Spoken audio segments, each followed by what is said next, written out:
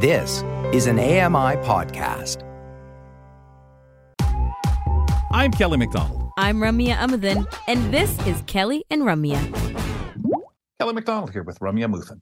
And we're going to get into our monthly business chat. We do this on the second Wednesday of the month with Kevin Shaw.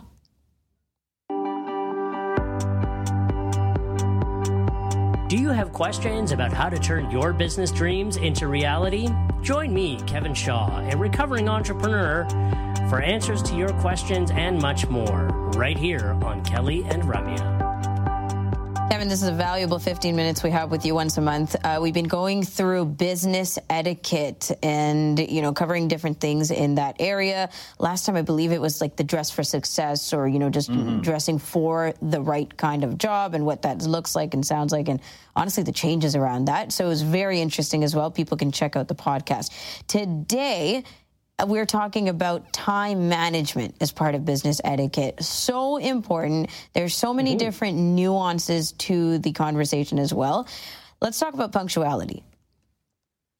Let's talk about it. Thanks for having me. Again, good to be here. Punctuality, it's one of the things that I'm not sure if the pandemic has changed that, the way that we show up to things. I know a lot of things have moved online and we're able to kind of slip in to a conversation halfway through online. But when we're meeting in person, it can be, a little disruptive to be showing up, let's say 10 minutes late into a meeting. And specifically for folks in our community, it can be really frustrating to be that person that is sort of at the will of paratransit services and transit and taxis and other things. So, it's always a good idea, I think, to plan ahead, to know that, like, okay, I know I've got to be at my appointment for 10 o'clock. I'm meeting with the CEO, or I'm meeting with investors, or I'm meeting with, people that are important to me. So I'm actually going to aim to get there for around 9:30, and you put that in your planning so that if something does happen, you've got some time. And if you're there early, you get to walk around, maybe meet some of the staff, get comfortable, get yourself acquainted. I had a gentleman come in and lecture when I was in grad school.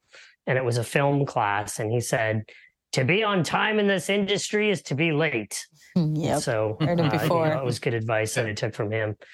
Yeah.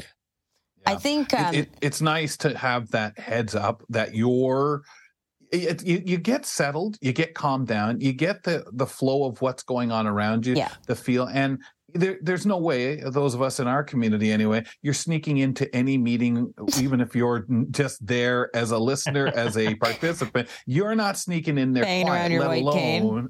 Exactly. Yeah. Or the ones asking someone, is there a free chair? Could you get off my lap? There's one to your left. Oh, it was the worst when you get to lectures and such late in university and college, right? Because everyone's already seated.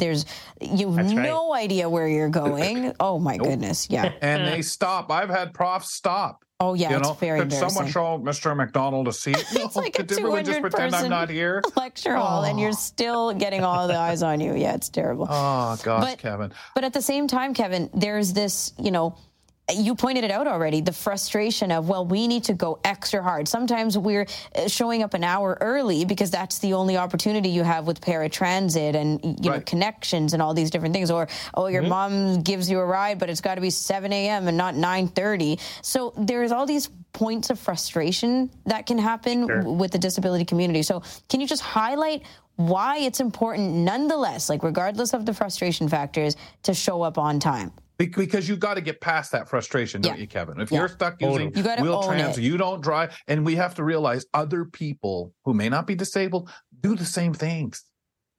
Yeah. Well, I mean, ultimately it comes down to respect for other people's time. Yeah. Other people are depending on you. And, if you've been invited to a meeting, you're there for a reason. You're not you're not just eye candy, as I like to say. No. You've got something to contribute, and in order to contribute, you need to show up, you need to be prepared, and you have to sometimes overcome some frustration. One of the great quotes I heard this week was, "Life's tough, get a helmet." And yes. You sometimes just have to kind of suck it up and trudge through the snow or be dropped off an hour early. Hey man, life's hard. Yeah. So sometimes the struggle is real, but you know what? You're there and you've got some time to prepare. And showing up on time means that you're respecting other people's time, and you're respecting that they have limitations that they're working within as well. Mm-hmm. Yeah. And last thing you want to do, especially as we had your conversation about proper attire and things like that, be all dressed up for going to a meeting, being a part of something big, and knowing, but it's storming out, it's raining, I'm going to get wet taking transit, I'm going to have to take that ride and be there early. Let's talk about meetings, and people's time, because we've brought that up a few times. Managing meetings, Kevin. Yeah, sometimes you're the one that's in charge, and you're the one that's waiting for everyone to get there and start.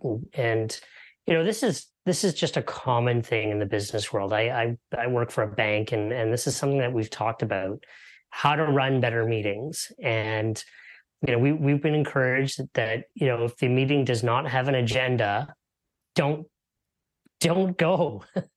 Because if it's just, hey, we're getting together for the sake of getting together, right? Have an agenda, make sure that it's timed out, make sure that someone's keeping track of the time, make sure that you're staying on topic, that somebody is there taking notes, memorializing what's discussed in the meeting, and make sure that there's a clear objective. Don't just meet to say, hey, we're going to talk about such and such. You want to meet to not only talk about whatever it is that you're going to talk about, but walk away with a couple of things that are deliverables, a couple of things that you can go and work on. And if you don't need a meeting, don't have a meeting. Keeping time is such a huge part of running efficient meetings, right? Because for some people, this is the only meeting of their day. For others, it is the 5th meeting in a course of 18 meetings that day or something like that. Now with Zoom, Kevin, it is impossible to get away from meetings. I think that there was some kind of the memo is, well, we can do more meetings because now we have Zoom. And so your evenings or your afternoons or your mornings, meetings are everywhere. And you're working with people who have different work days, different kinds of work days and capacities than you. So it is so important. And now I'm the one running the segment, but it's so important to keep time. Well, it is. And it's also, though, important to mind everybody's time. I think it has to be expressed, because what your meetings are, what mine are, have nothing to do with the other necessarily, right? And I understand that, Kelly, you can't, I may have nowhere to go, but someone else might. And I don't need to know that. I don't need to care about it. But I think you have to lay it out, because so many people find themselves struggling. Do you have to justify where you're going or why you're hurrying this meeting along? Well, no. Let's just be clear with everyone, guys. We do have to get out of here every day at this time, or every week at this, whatever it is. It is so tough because we don't know each other's commitments. Right. And in meetings where you have topics that come up that are not necessarily related, but still important to the discussion, we say put them in a parking lot, right? Say, look, that's a fantastic point that you've raised. We're going to actually put that in a parking lot. It's not part of our discussion right now because we only have half an hour, 25 minutes or an hour. And so the next time that we meet, this is something that we're going to expand on and discuss. And honestly, exactly what you just said about 25 minutes, half an hour, I think it's just important to verbally, people who are facilitating the meetings, to say, we have 15 more minutes, we have 5 more minutes, let's get to whatever agenda item. And move it to another time. Exactly. And also I wanted to point out... And I know it's hard to get from running from one to the other. Zoom makes us book one at 11:30, one at 12, one at 12:30. Yes, instead of grace. The time, the bathroom, to eat or whatever. And I think sometimes we forget that too. Yep. I actually, I've been exposed to in the last couple of years what is being referred to as crip time. And I think the main point of this particular way of running meetings was, stick to time no matter what, and implement breaks. And those breaks can be like 10 minutes, 15 minutes, whatever it is, but you get the bio breaks to do what you need to, especially for longer meetings.